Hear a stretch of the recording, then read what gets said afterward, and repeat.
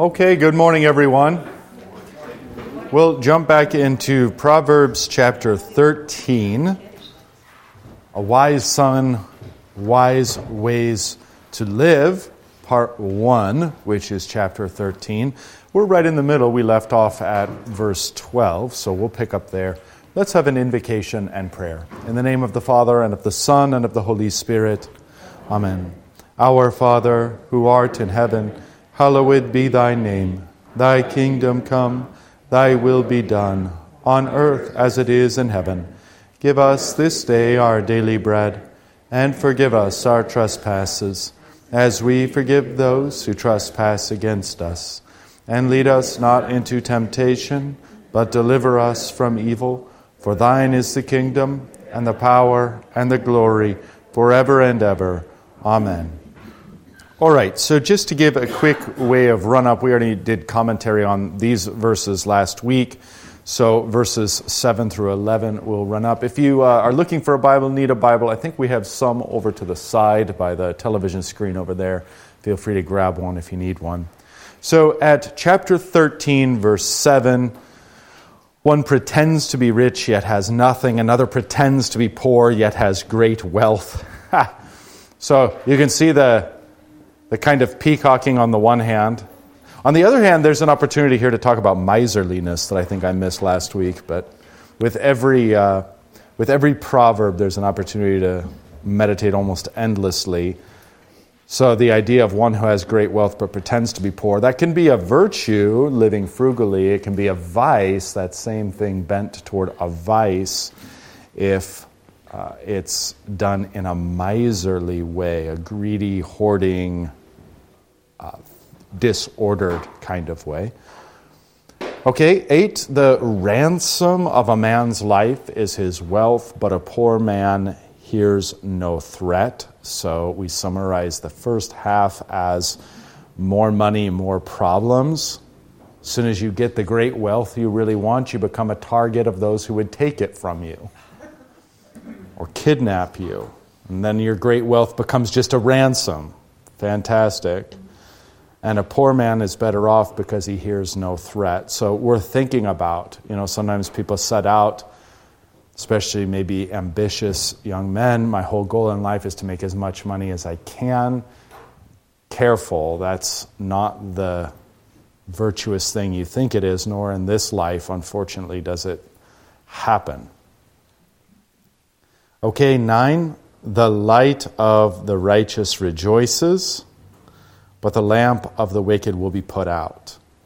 We reflected on Jesus' words, if even their light is darkness, then how great is the darkness? Definitely indicative of the world we're perceiving right now in our country, that the lamp of the wicked, the light of the wicked is indeed profound darkness. What they call good is profound evil, and it will ultimately be put out. 10, by insolence comes nothing but strife, but with those who take advice is wisdom. So insolence, sometimes the wisdom, fake it till you make it, is good. And that's not to be mistaken from, or not to be mistaken with or confused with insolence. So the idea of, nope, I'm here, I've arrived. Sometimes I think this is particularly evident in younger people. The high school graduate knows all there is to know. The college graduate, almost even worse. So this idea of insolence, being puffed up and looking down your nose at everyone else on account of who you are, that's going to bring nothing but strife, obviously, because there's going to be people who either just hate you outright or try to knock you down for your own good. So rather than being insolent, be one who takes advice. Listen to your elders. Gray hairs are no guarantee of wisdom. Every once in a while you get those lists of 10 pieces of advice from octogenarians. And it is the most rotten rubbish you'll ever read.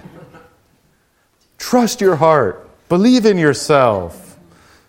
Play, don't work. And just preposterously retarded stuff. So Gray hairs is no guarantee of wisdom, that's for certain. But where God has granted you Christian people around you with gray hairs, there probably is some wisdom, and all of us want to have the posture of being willing to take advice. Okay, 11, wealth gained hastily will dwindle. Easy come, easy go. We reflected on the devastating statistics in regard to those who come across money very quickly, like winning the lottery or gambling or some such thing. It's those same impulses that cause them to bet in the first place, cause them to not manage their money and for it to go away. So whoever gathers little by little will increase it. And I think that ties into maybe deeper sub-theme of the Proverbs so far, which is just humility, what's in front of you that God has given you to do. Be grounded in that, be humble in that, one step at a time, little by little, patience. Almost the difference between the tortoise and the hare. So slow and steady wins the race, as opposed to fast with all the problems that come along with that. All right, and that takes us then into the new material at 12. Any questions or anything rattling around, anything obvious I missed that you want to bring up in those verses? There's a hand over here. Are we running a microphone? Thanks.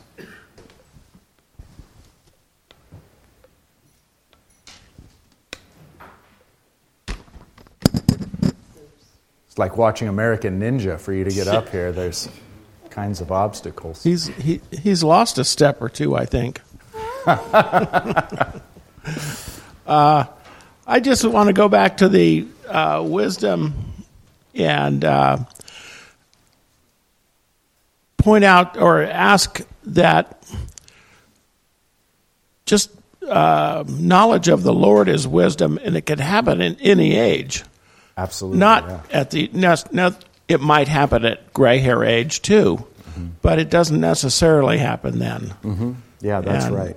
That you bring up a great point. So you'll find Christians where their maturity in the faith is one thing and their maturity of the body is another.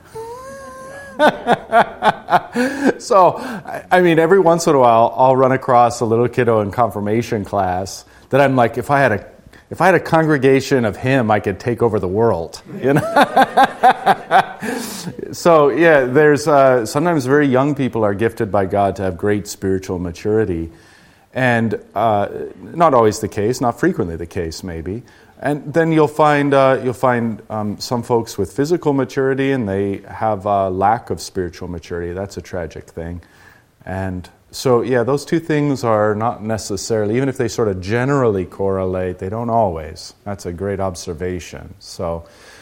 And a good point, too, to sort of zoom up out of the trees and look at the forest. We are centering ourselves on the wisdom of God.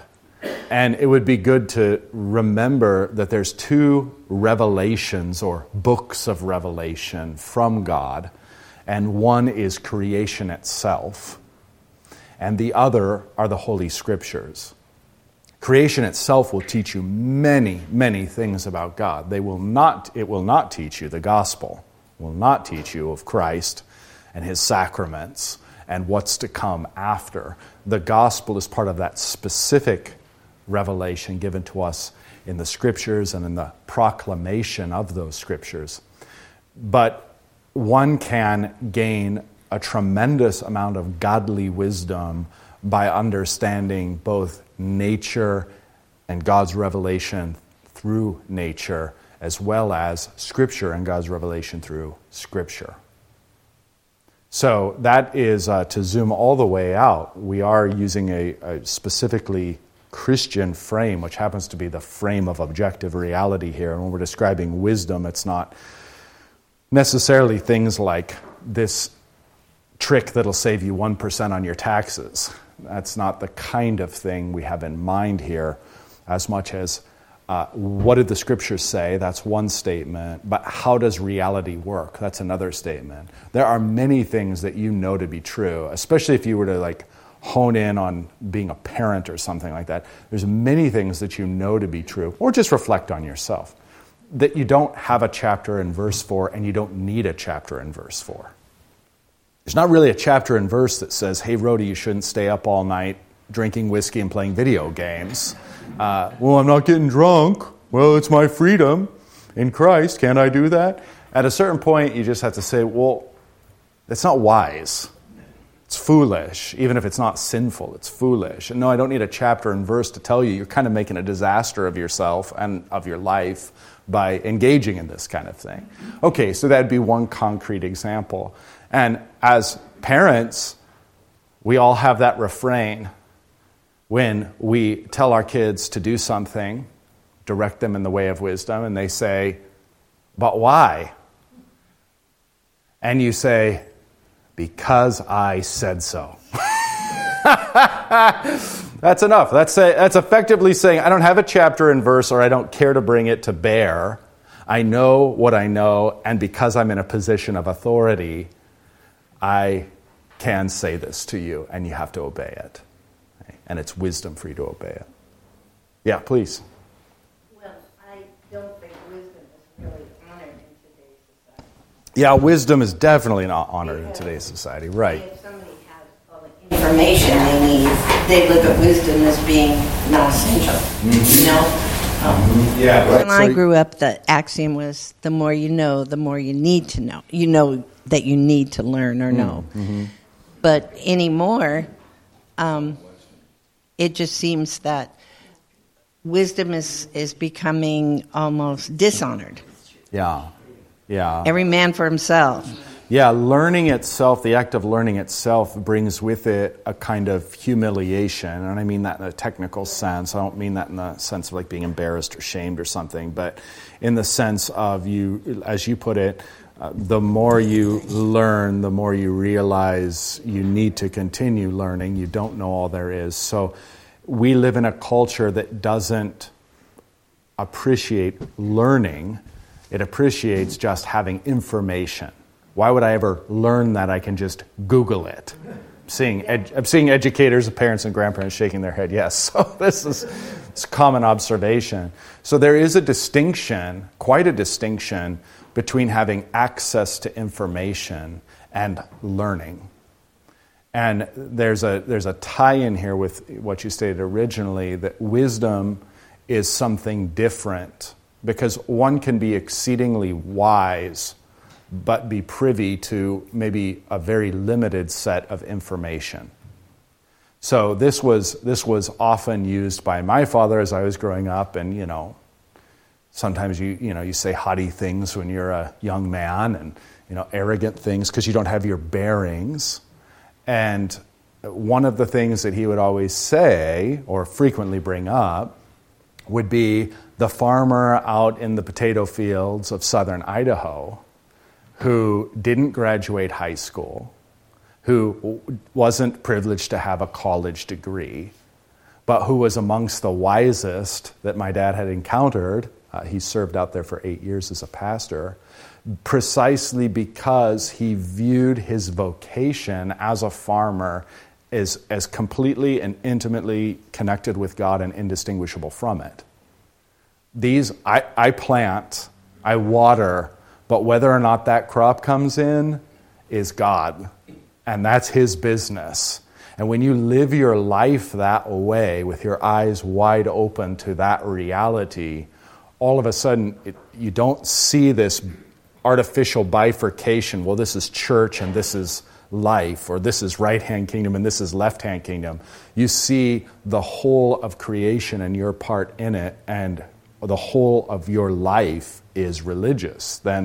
So you may not have a lot of quote-unquote book learning, but a guy like that has a ton of wisdom that you might find countless people, especially in and around the cities, who have all the book learning in the world, but not a drop of wisdom, not a drop of perception into objective reality. So those are things to keep in mind, and thank you for your comment. Keep these things in mind as we... So yeah, even in 1 Corinthians, like if you did want kind of a proof text on all of this, Paul says, not many of you wise.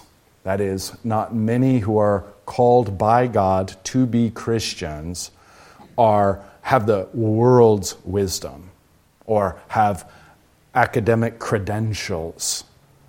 Now, by God's grace, He does grant us those, but not many. Amongst, or I should say, the majority of Christians who are called by God to faith in Christ tend to be among what the world would call foolish. And Paul has a specific point that God has chosen the foolish to put to shame those things that are wise. That's truly embodied in human beings and in the sum total of the church. It's embodied even in a man like St. Paul, who's completely, he's got an incredible education. He's extremely intelligent. He's got anything you'd want to have in the first century. But then when he goes to the churches, especially in the early stages, he'll say, I determined to know nothing among you except Christ and Him crucified. You're not ready for the additional wisdom that I have to impart yet. He'll say that, you're ready for milk, not solid food. And similar kinds of expressions. So 1 Corinthians chapter 1 would be a very good, if you want a fuller biblical understanding of this sort of paradox of why is it that Christians in this age are frequently amongst the foolish. It's so that God, through what is foolish, overcomes that which is wise. I should be using scare quotes for these, but that's the idea. Please. So, is wisdom a gift, or is something that you can get, or how you can get it? Yeah, great question. So it depends on what kind of wisdom you're talking about. The wisdom of, for example, if we were to equate the receipt of wisdom with faith in Jesus Christ, well, that's obviously a gift. And so there's going to be aspects of wisdom that we would certainly say are a gift and a miracle that God is working within us. There are other aspects of Christian wisdom where cooperation with the Holy Spirit is rewarded. So you can see the difference. Well, I'll just put it this way so nobody feels embarrassed. You can see the difference in pastors over time, those pastors that remain in God's Word and those pastors that continue to read and think deeply about theology versus those who haven't picked up a book, probably including the Bible, since they graduated seminary. You can tell a vast difference. Well, who's that on? Is that on God that He didn't give them the gift? No, that's on them for being poor stewards and not cooperating with the Holy Spirit in His teaching, ongoing teaching of wisdom. Yeah. So a good question. I think we can make a division there. Some is, in the broadest sense, you'd say it's all gift, because even the Holy Spirit given and those deeds that were given to cooperate with Him in, and this is the language of the Formula of Concord, by the way. All of that's gift too. So it's all gift, but there's gift in a sense that requires none of our effort. And there's gift in the sense that does require our effort.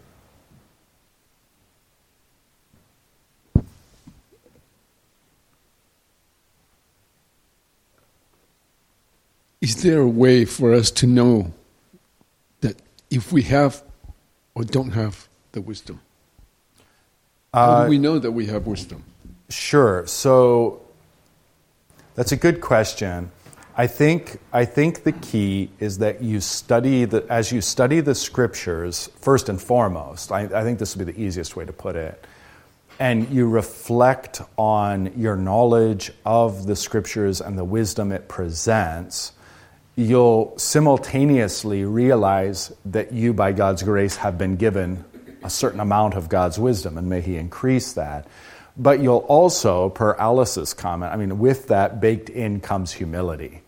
Because as you study God's Word, there's almost nothing more humbling. You are constantly realizing how little you know. I can't tell you, it's just such a frequent occurrence that as I'm studying the Scriptures, I come across just some little simple thing. And I'm like, I have no clue, and if somebody asked that, I'd be utterly embarrassed. And it's not like, what was the capital of ancient Babylon? That's not what I'm talking about. But like, I'll give you an example of one that kind of hit me earlier this year. So I won't go in, we won't digress, but where is Satan and where can he go?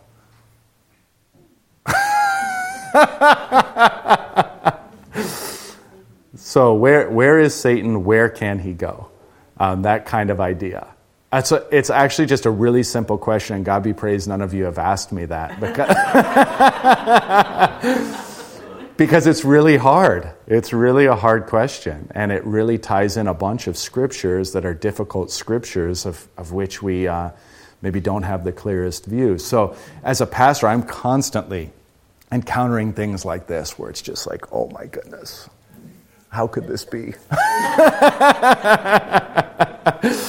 Yeah, so I think as Christians we walk humbly with the Lord. We don't want to ever discredit that it is His wisdom that He has given to us. That's where humility can go astray. If we say, "Oh, I'm just an idiot," no, you're not.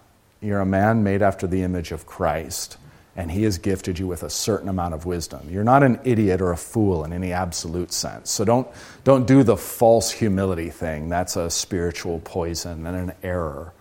But the flip side is obviously don't become puffed up and arrogant and haughty.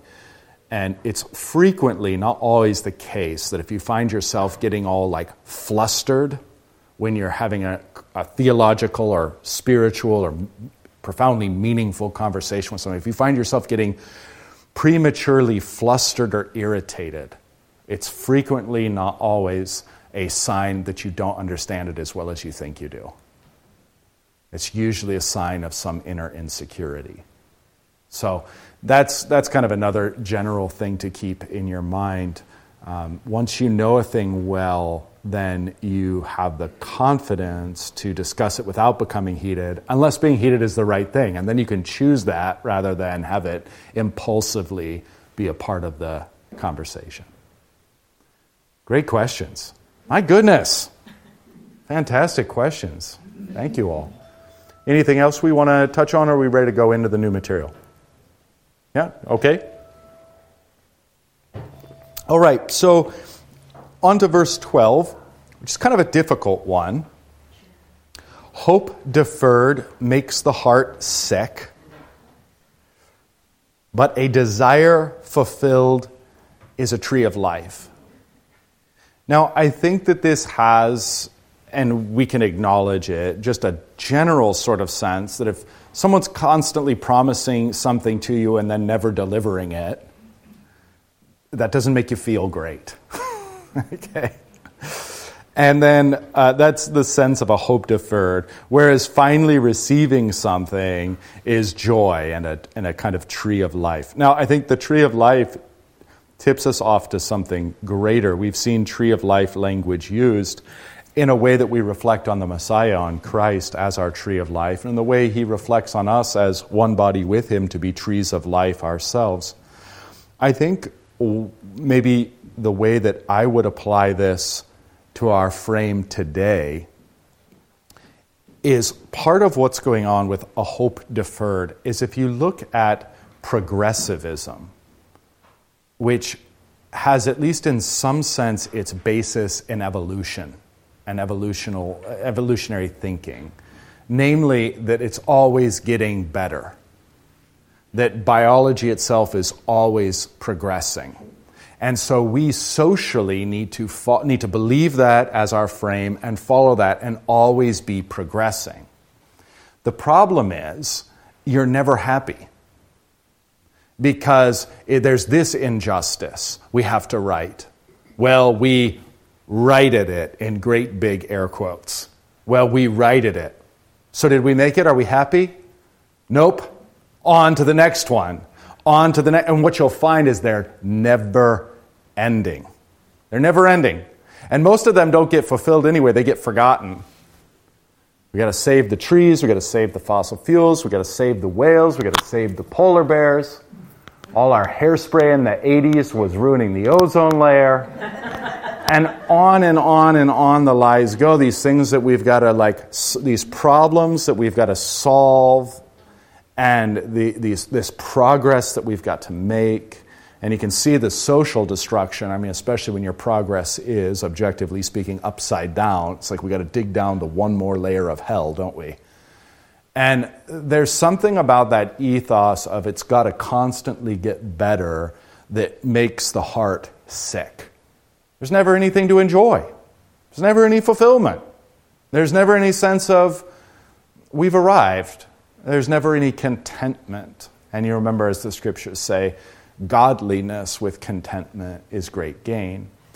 So I think then the idea here would be juxtaposed with the world's constant sense of, well, we need this, and we need this, and we need this. Hope is always deferred, and we're always, as a people, sick of heart. The Christian church says, no, the entire structure is set up differently. Every single Sunday, the tree of life is set before you, and every single Sunday, your ultimate desires are fulfilled. Now, what that does is that contextualizes. So you want to make progress, great, but is that progress ultimate? No. It's extremely penultimate or secondary. What's ultimate and primary is that Christ has finished it, that He is our tree of life, that He comes every single Sunday to give us that climax and that closure, so that even if our hopes aren't completely fulfilled yet, our central hope is shown forth in the cross of Christ and in the sacraments of Christ as being fulfilled. Now, that has a now and not yet sense as well, doesn't it? Because we all long for the new heavens and the new earth. We all long for Christ to return. And good and fine, wonderful. But there is something, and I don't know if I'm articulating it the best, but there is something within Christianity that's entirely inimical to progress trademark, where we're constantly moving and never happy. Christianity says, here's the fulfillment. Here's your heart's desire. Here's everything you can have this side of the end of the age. And it's given to you regularly. I think what that does is that contextualizes all those things we want to have happen and says, those are as important as they may be, they're secondary. And that produces a heart that is not sick, but a heart that is revived by the tree of life. So desire fulfilled is a tree of life. And I think I think the deeper sense of what Solomon's getting at, and I know I've really contextualized it in our own time and place here, but the sense is that where are we going to have the good and ultimate desires in our hearts fulfilled, if not in God? And if we try to get those things fulfilled in the creature rather than in the Creator, we're going to find it never fulfilled, but hope always deferred, and we're going to end up heartsick, unhealthy of heart. All right, let me pause there. That's a challenging one, I think, just even in terms of the language and grammar. Any thoughts? Everybody okay?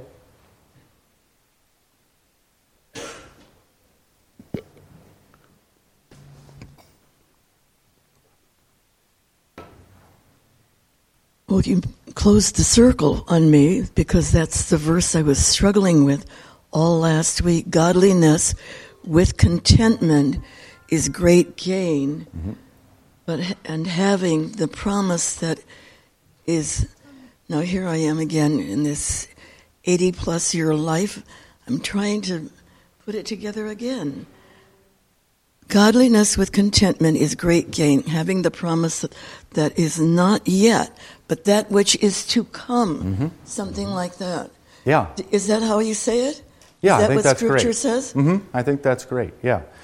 Yeah, and we can reflect, on Hebrews, where he goes through the Hall of Saints, and the refrain is, these died having not received the promise. So, to be sure, there is this biblical theme, and a major theme, that is to say, anything fulfilled in this life is nothing compared to what is to come and the full fulfillment of God's promises. Okay. Now, that's absolutely categorically true, but I don't think it mitigates against the sense that I'm trying to bring out that I think is objectively there. And that is that along the way, that Christianity is inimical to this idea that you've got to constantly progress. You've got to constantly be changing yourself and changing society and changing everything. I mean, even as we wage war against our flesh, and even as we fight and try to make progress, on Sunday you come, and whether you've won or lost, whether you've gained ground or lost ground, you stand before the table of the Lord and receive His body and blood for the full and free forgiveness of your sins. So it contextualizes that progress, doesn't it?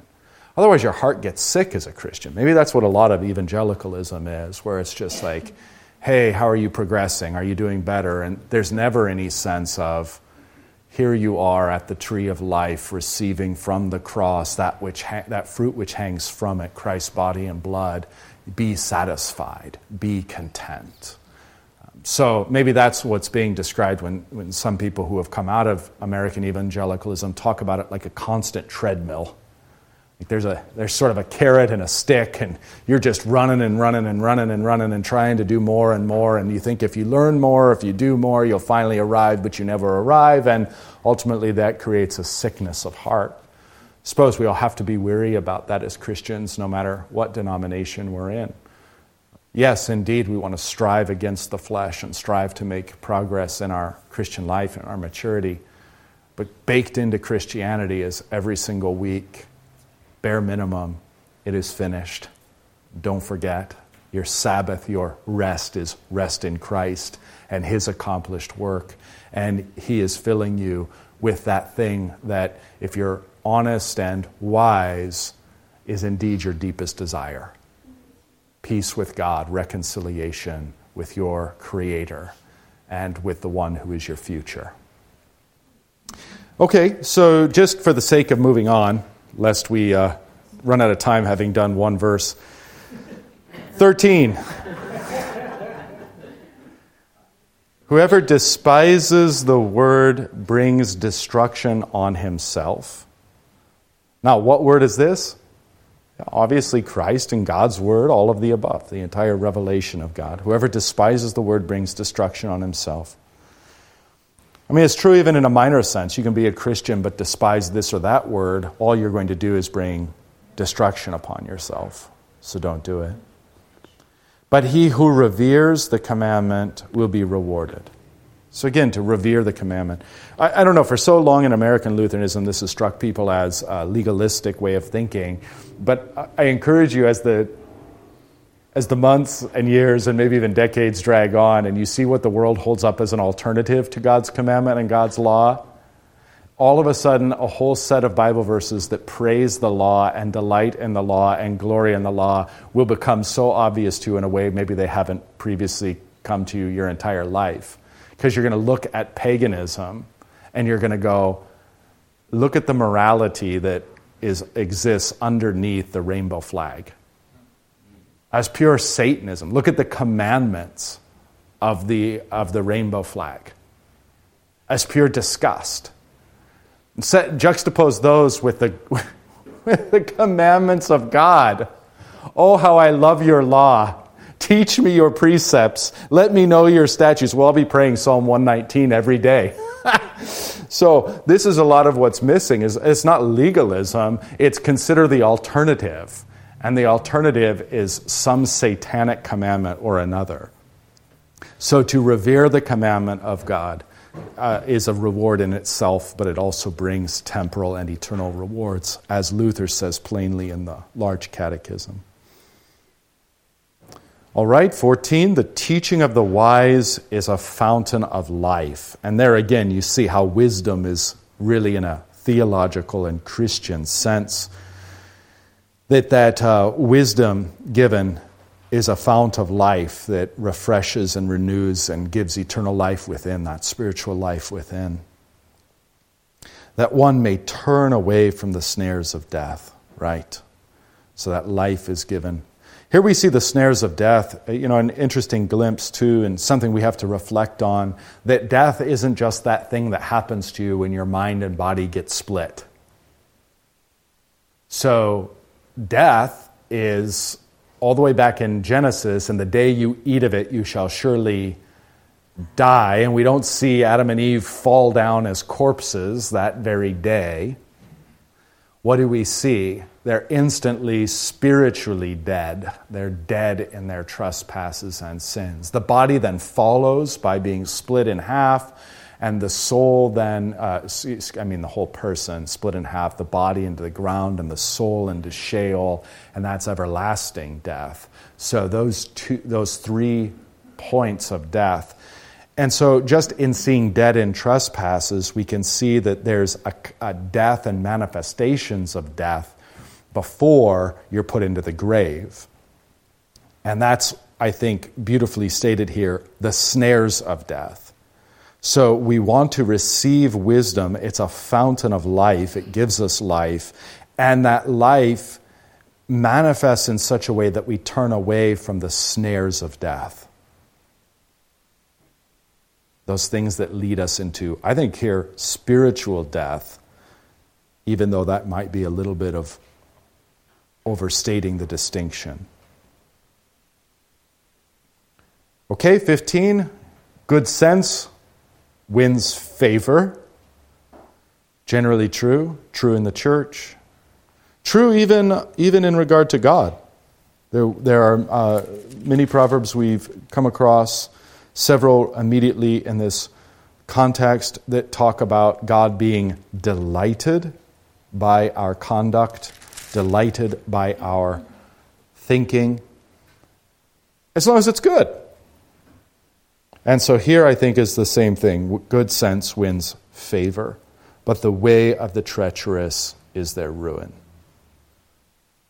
Sometimes those are articles of faith, because if you just go by your sight, I don't know, in our day and age, when you're looking at social media or media, does good sense win favor? Seems like good sense gets you put in prison or deplatformed, whereas the way of the treacherous seems to be the way to get to the White House or some other position of power.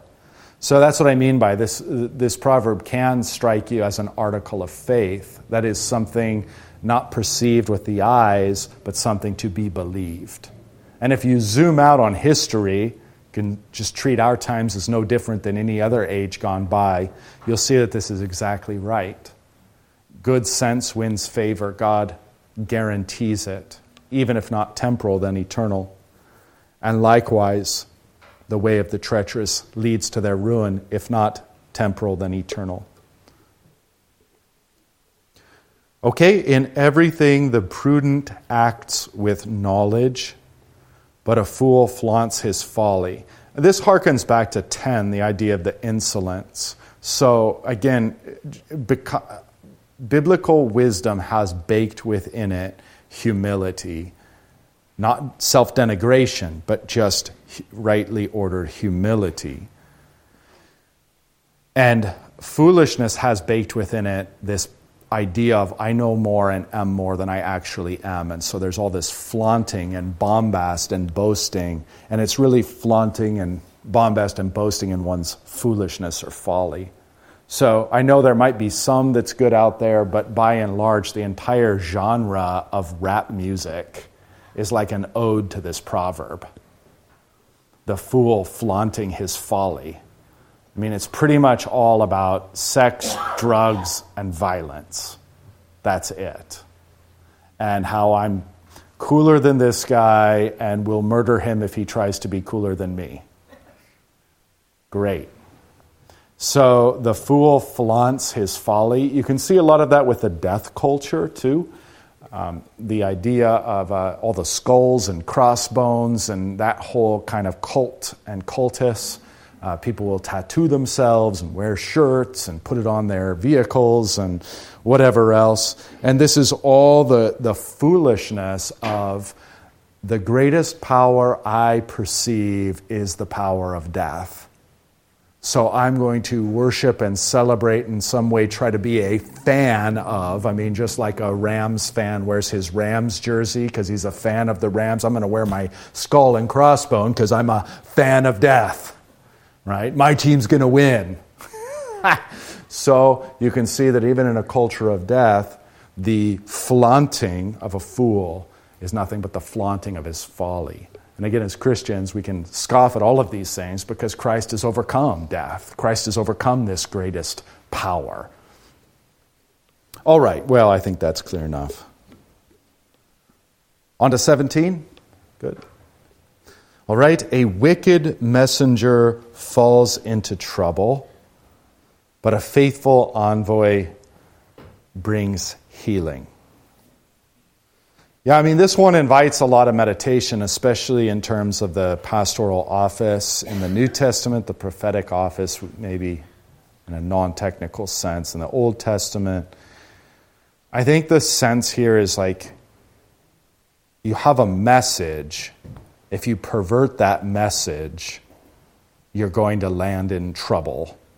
If you have a message and you're faithful to that message is going to be received. That's going to bring healing in one way, shape, or form, even if that's a painful message you have to deliver.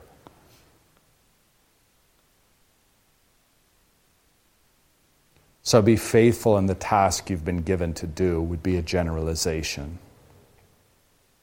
One leads you into trouble, unfaithfulness, wickedness. The other leads you into being a healer, righteousness, faithfulness. Okay, maybe that's enough. I don't know. That one seems straightforward enough unless we start digging around. So 18, poverty and disgrace come to him who ignores instruction. Oh man. This is like, I'll probably be cutting against the grain here, but what else is new? So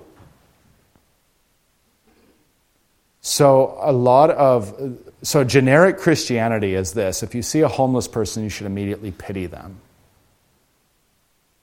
Is that right? Now, I think in our country we have tons of mentally ill people. In fact, you can kind of correlate like where we got rid of mental institutions and psychological hospitals with homelessness and crime, and you can positively correlate these things. It's astonishing. So, yeah, maybe the fix is we need to care for mental illness. So I'm not trying to be insensitive. But the idea that everybody on the street is just like you or me, but they fell on hard times and the world was against them and there was nothing they could do and they landed there, yeah, you should rethink that. We should all rethink that.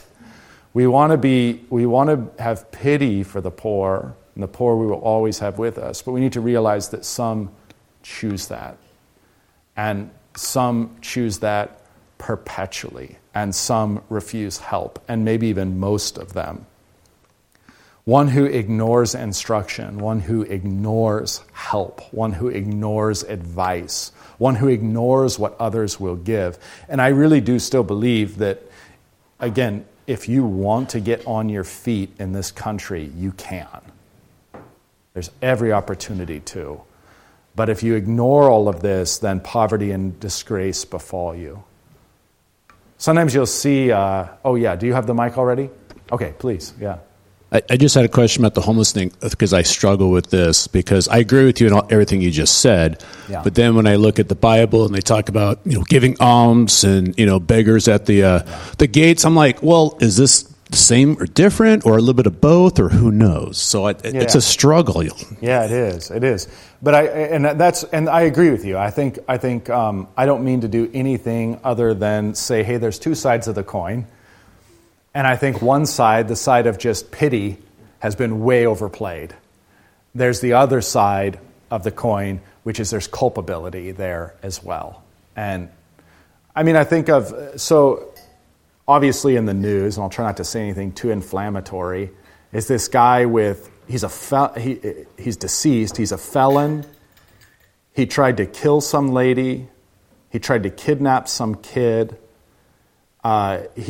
he's homeless, and then he's saying murderous threats on a subway, and a Marine stops him, and it ends up ending his life. Am I supposed to have any compassion or any pity on this guy? I find like, I'm sure there's some mental illness there. I can have pity and compassion in that regard, but the man is culpable for what he's done time and time again, and the system is culpable for allowing him out. Now, that same system has taken this guy, a former Marine, and put him on, and arrested him and put him on trial for, I think, second-degree manslaughter. It's an utter perversion of justice. And I think Christians were very naive if we just, we're the pity people. We pity everyone. We have mercy on everyone. No, you have to stay. Part of Christianity, an essential part of Christianity, is being able to say, this is right and this is wrong. This is just and this is unjust. This is a man who had countless chances, countless opportunities, and he was restrained in the very act of making threats for physical violence. Pardon me, I don't have any compassion for him. So that's, you can disagree with me, of course, and that's fine. But I think that's a kind of application of this idea that at the heart of many, many in our country who are in poverty and disgrace, who are living on the streets and destroying our cities, are people who have ignored instruction, not once, but countless times. The law has come and convicted them, not once, but in the case I'm referencing, 40 times. 40 times you had an opportunity, a formal opportunity to receive instruction, and you didn't. I think that's the kind of thing the proverb is talking about. Did you notice how the family in this particular instance showed up to try to cash in a paycheck over this whole thing? Where were they before? Yeah. Oh, interesting. Yeah. So a lot of families wash their hands and say there's nothing they can do. But we had a thing with Homeward Bound, where they put them on buses and send them back home. Mm-hmm. And we were donating to them. Yeah. It seems like the family has to be culpable. Yeah. Well, I would agree. I think what I would pull out and say, I think I agree with you. There's at least a certain level of culpability there, that we cannot, as Christians, mistake pity or mercy or grace as the perversion of justice. And that's a very common confusion in our thinking, and it's a problem in Western Christendom. We cannot mistake perversion of justice as grace. That's not what grace is. Even the grace we have in Christ Jesus is the precise fulfillment of justice. Christ is on the cross paying for each and every one of our sins. That's the fulfillment of justice, which is equal then to grace. So when you hear this idea of grace being contrary to justice, you're not really hearing the gospel as it is. You're not really distinguishing between law and gospel.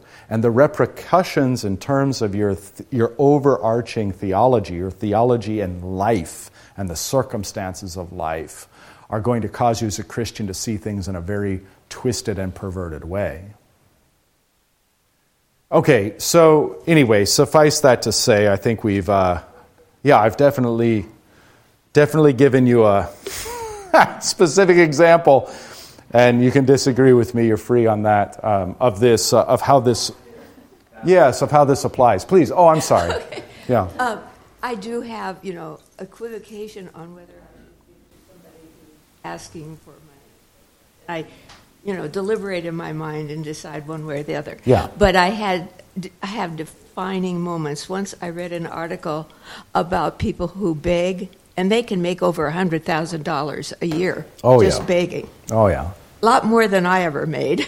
Yeah. And the other experience I had was once at a teachers' union. My mother was going to get some business done, and in the parking lot there was a man soliciting money, and he said, I ran out of gas and I have to get to Yosemite, and could you help me pay for the gas? I may have given him some money. I don't remember exactly. But that very evening, I went to a school play. And he was there, and he approached me again. I said, "You already asked me for money." He was all over town asking for money. Yeah. And he still didn't get to Yosemite. Yeah. Yeah, exactly. Well, as churches, we get abused by this all the time. And and all the people I've helped in my years of ministry, not a single one do I believe has been legit.